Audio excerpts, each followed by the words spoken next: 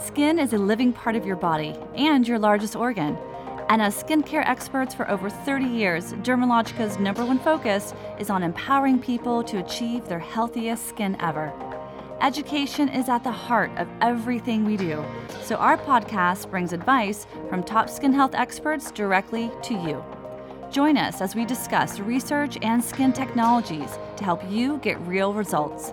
Welcome to your skincare journey with Dermalogica. It's time to start living in your healthiest skin. Welcome to Living Skin. I'm Beth Bialco with Global Education, and today we are talking all about pigmentation. This is definitely a skin condition that affects so many people, and honestly, one of the most difficult to treat. So we are joined today by one of our very own experts, Charmaine Cooper, calling in all the way from Toronto, Canada. So welcome, Charmaine.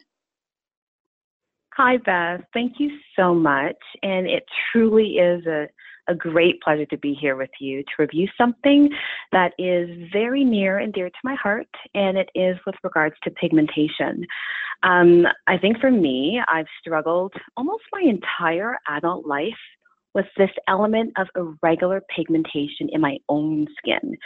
But I'll tell you something, once I started to understand this condition for myself and how to apply effective treatments for tangible results, oh my goodness, that is when the skin game changer happened for me. So I'm so happy to be here.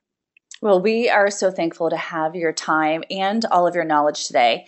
And if you don't mind, I'm just going to share a little bit about your background so our listeners can learn a little bit more about you. So Charmaine is our master educator for Dermalogica and the International Dermal Institute in Canada.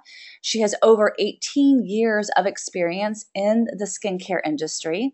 And Charmaine is truly living out her passion of inspiring and mentoring and leading professionals in this industry and offering really out-of-the-box innovative solutions.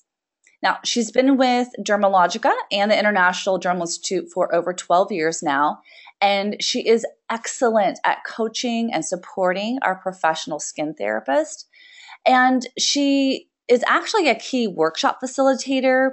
She's a speaker for varied audiences, professionals around the world, including the United States and across Canada. She's constantly writing articles, and she is the spokesperson for Canadian media and press interviews that represent Dermalogica and the International Dermal Institute. So Charmaine is passionate, she's knowledgeable, she's inspiring, and we are so lucky to have her join us today.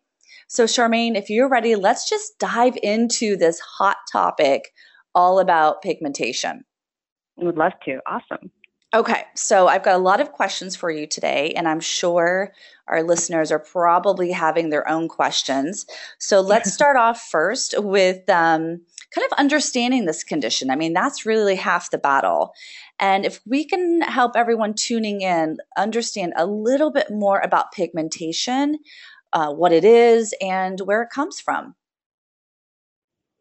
Absolutely, Beth. I'd be happy to get the ball started. So as you and I know, and many of us who are listening, the brilliance of the skin is immeasurable. In fact, we're kind of biased, but it is a very important organ to the body. In fact, it's so complex in its functions. But I believe that understanding the skin does not have to be complex. The privilege that you and I and the rest of us around the world have as being professional skin therapists and skin coaches is to help communicate the simplicity of what could be a complex message and break it right down for any of our customers and any of our clients. So to begin, within the skin, we have various types of skin cells. And the cell that's responsible for pigmentation, we call it the melanocyte. And this melanocyte is pretty much responsible for any type of melanin that we call pigment that's produced in the skin. It really is a defense mechanism, if you break it down, and that our skin naturally has. And it defends the skin against harmful ultraviolet ray exposure and That's something that we're exposed to on a daily basis. Whether the sun is out or whether the clouds are out, we're exposed to this.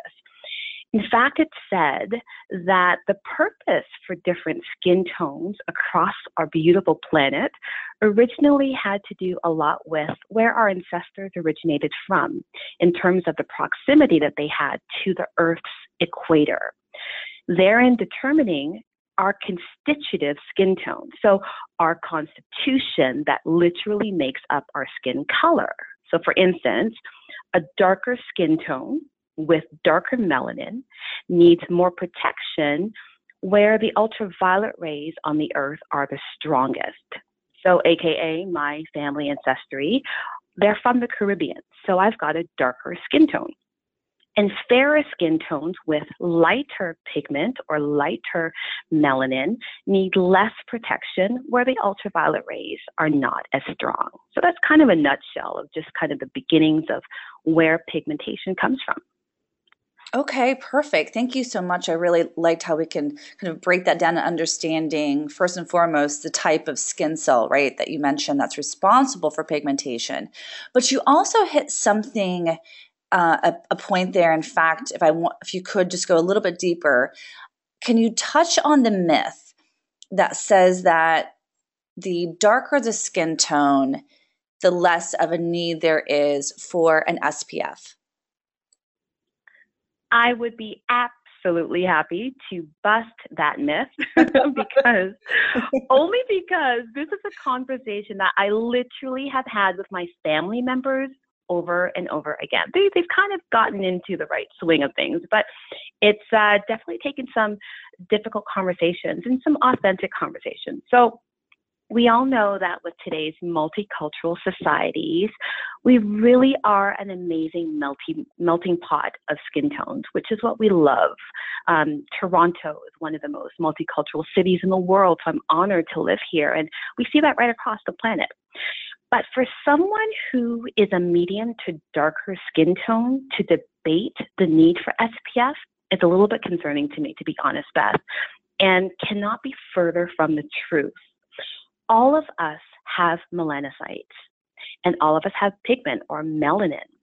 Whether light or dark, the one element about the skin that does not change is that all of us have it. All of us have melanin. And we're all susceptible to damage in our skin. Our melanocytes in the skin, when triggered, will produce irregular melanin production, and that's only for the purpose of protecting. But I'll tell you, it's not enough on its own. And if that damage to the skin cell or to the skin is profound enough, it can ultimately become very difficult to rectify. And the good thing of it all is that, there are so many great sunscreens on the market. There's so many great options. So, it's not going to make the skin feel heavy. There's so many great options that don't allow a darker skin to look chalky. And to be honest, that's the reason why I didn't use SPF when I was a teenager. But there's too many options. So with all these great alternatives and innovative formulas out there, I like to say there is no excuse, none whatsoever. I love that. Yes, definitely no excuse for not wearing sunscreen. And I'm glad you put a point there earlier, is that it doesn't matter whether it's cloudy or really sunny outside. Sunscreen should be a daily part of your everyday skincare regimen. So thank you Absolutely. for going through that. And you also put up another good point that I want to take a moment and dig a little bit deeper, is all about the damage that can happen to the skin, and how that causes or starts to trigger pigmentation. So can you help our listeners understand how that type of damage or even inflammation can impact the pigment, or definitely impact the melanocyte cell? For sure, I'd love to. So sometimes for me, analogies can sometimes help to communicate those complex matters. And like I said earlier, a little bit more of a simplistic way. So if you don't mind, I'll use an analogy here. So there is a sister cell within the skin that resembles the pigment cell. Remember, we called that the melanocyte. And therefore, this sister cell interacts very closely with the melanocyte. It's not identical, but it looks very similar. And it's almost like their secret pact about one another is this: if you touch my sister, you touch me. Meaning that, if one is affected, it often incites the other to respond or fight back, or we can also call it produce pigment. So the sister cell to the melanocyte is called the Langerhans cell. Kind of a cool name.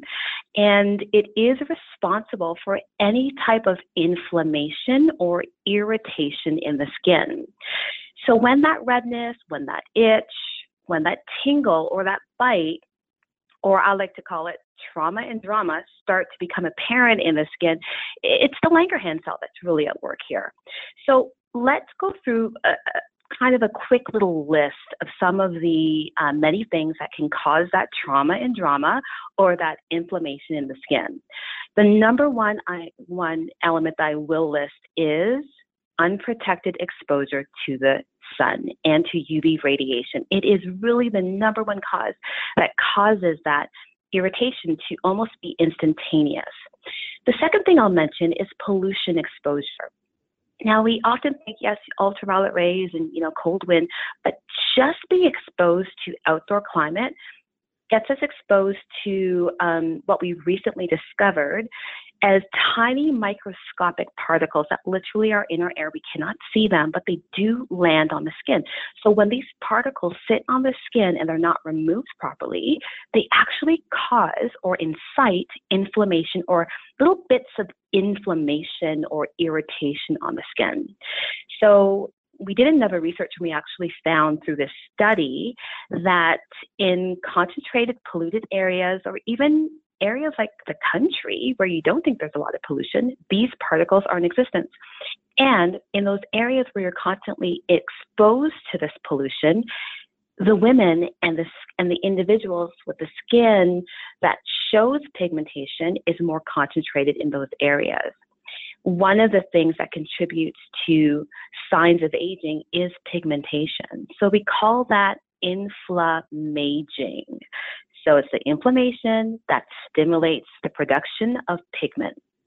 Another thing I'd like to list is medications. Certain medications can be very sensitizing and very dehydrating to the skin.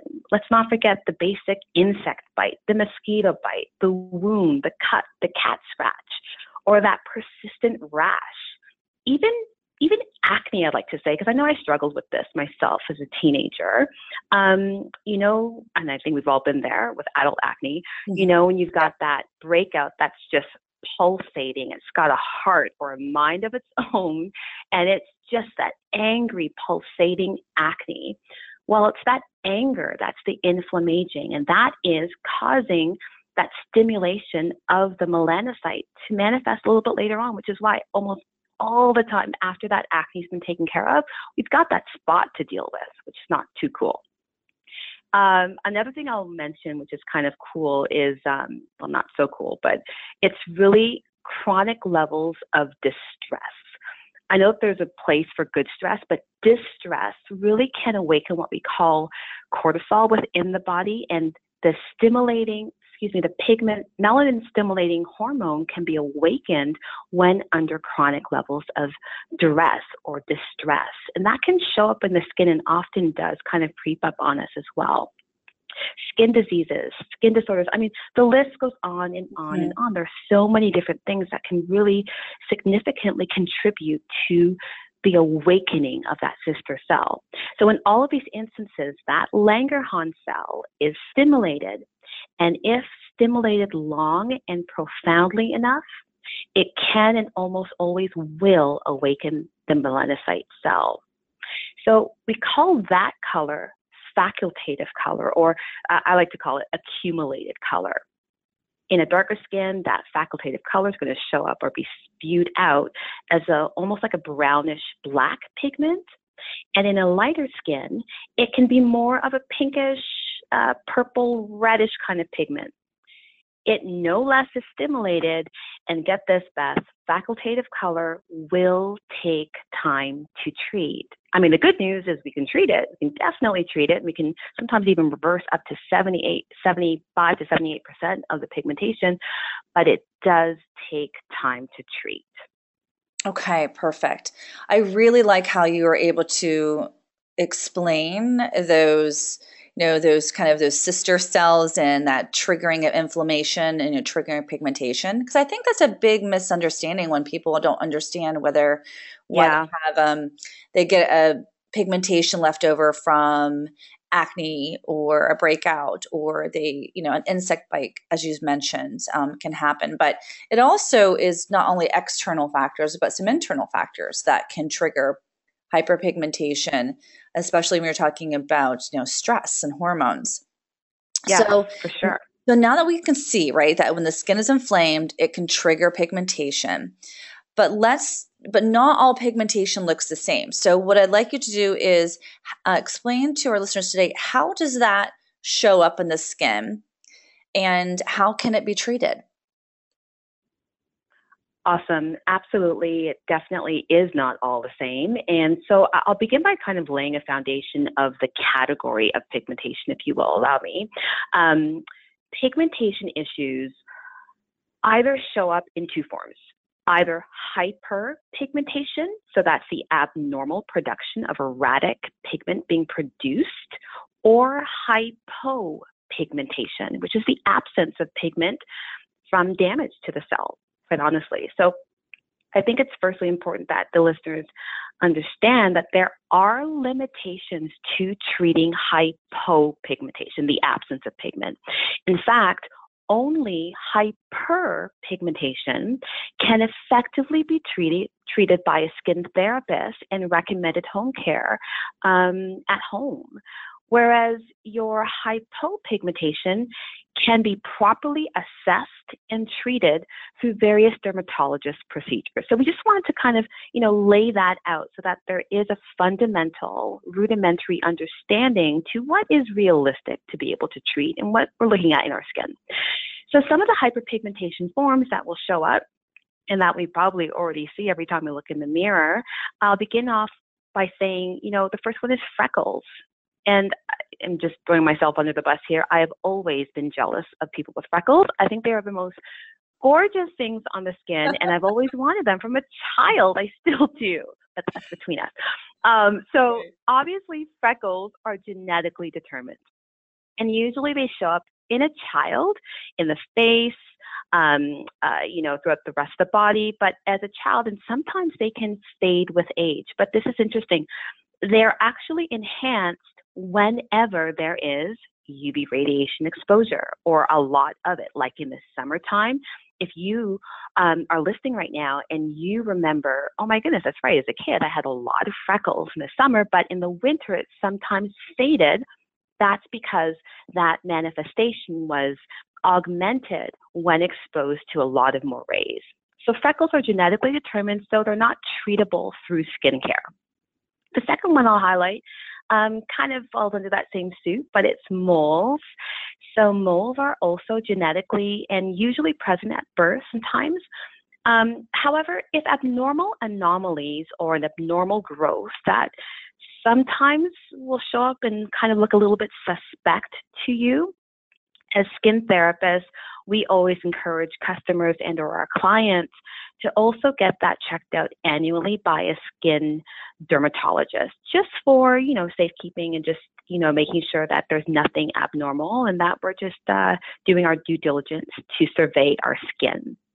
Next, I'll highlight melasma, or many of us are very familiar with the term pregnancy mask, the thing that comes and sometimes doesn't go quick enough. Right. But this looks like an irregular blotch of hyperpigmentation ranging from light brown to even a dark brown on certain skin tones. And what I've noticed, what we've seen over, the array of clients that we've treated over the years, the common areas that it always seems to appear on the skin are on the chin, the upper lip, the cheeks for sure, the nose, and the forehead as well. Now, every woman is very unique. And I thank God for that. I think it's amazing. And so are the levels of hormones within each and every woman. So it's hard to determine when the pregnancy mask may fade, or we can't really claim that we can treat that with product. Everybody is different. In some women, for instance, the pregnancy mask could last well beyond the birth of the baby, well beyond the time that the baby has been weaned off of his or her mother's breast from breastfeeding.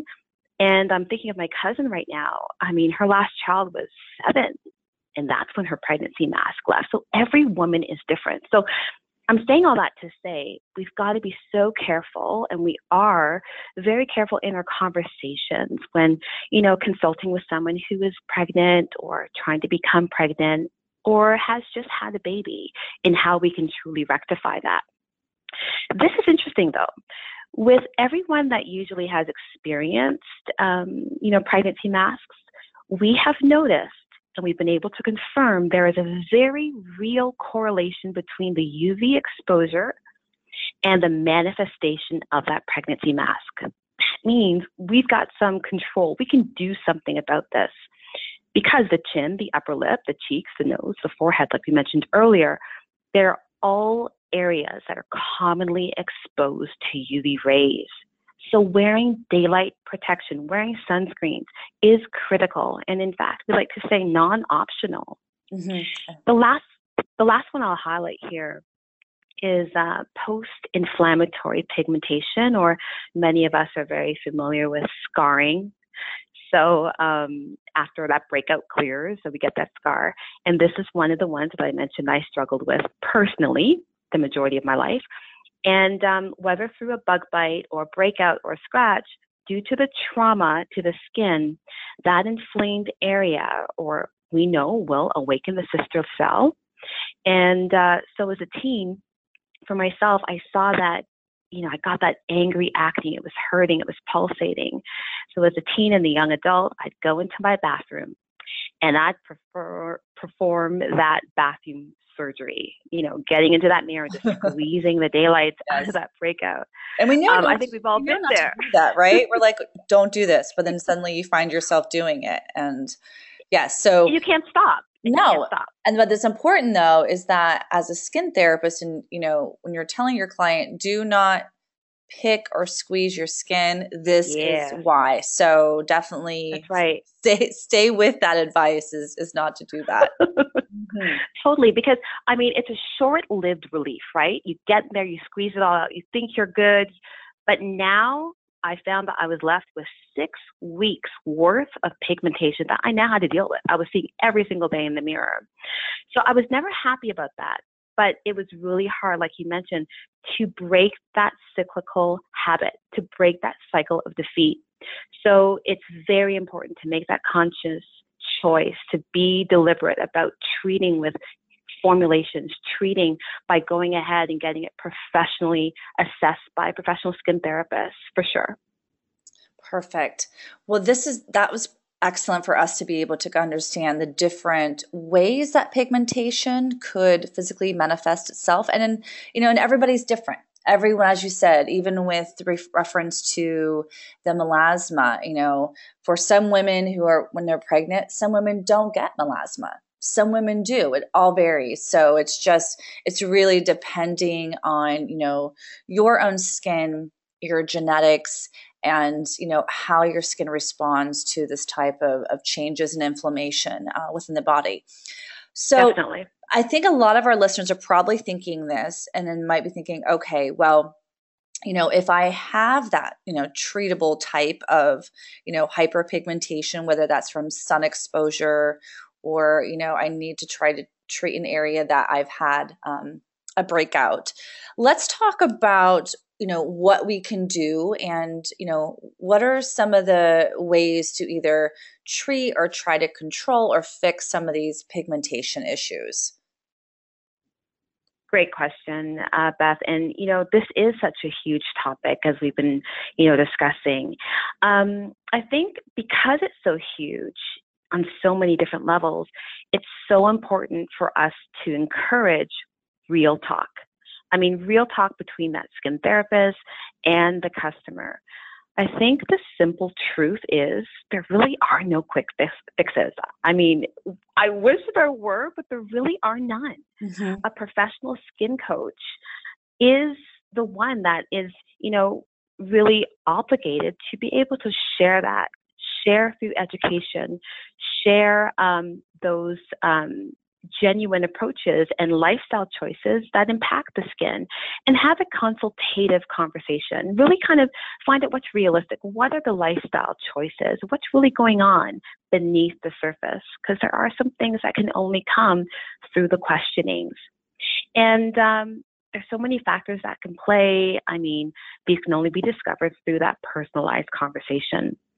And this helps us to keep realistic expectations. I think that's why it's so important. There should be a mutual commitment by the professional skin coach and a commitment by the client, by the customer. It's a two-way street. It's two to tango, and we're in this partnership together. So an example of that, some of the things that we talked about earlier on, are just, through being informed, coming to the understanding that, hey, I need to wear my SPF every single day. Maybe in that conversation, it's a aha moment. Oh, I can exfoliate. Maybe I've been over exfoliating. Maybe I haven't been exfoliating, to be able to turn those cells that hold on to the pigment over and off of my skin. And then what practices to avoid, what cyclical habits, like we talked about before, that we need to break. And of course, what innovative ingredients and services to include in my treatment and my home care for amazing results. So it really is a partnership, and we love it. I mean, as a professional skin therapist, we are in this for the long haul. We're in it for a relationship, and we love to see those goals achieved. Yes. And I think you've really hit a solid point there, where it is, first and foremost, let's try to decipher, understand, why the pigmentation is happening, or how it's occurred, why there's hyperpigmentation, whether it's on, the cheeks or the forehead, how long it's been there. So first and foremost, right, connect with your professional skin therapist and set out that consultation. What we use at Dermalogica, our face mapping skin analysis. And I think that is such great and sound advice, because that's where you need to start, because depending on where it's originated from or how the hyperpigmentation has occurred, that allows a skin therapist to set up the best, like you said, treatment in treatment room and at home care, because everyone is very individualized and we want to be able to customize that as well.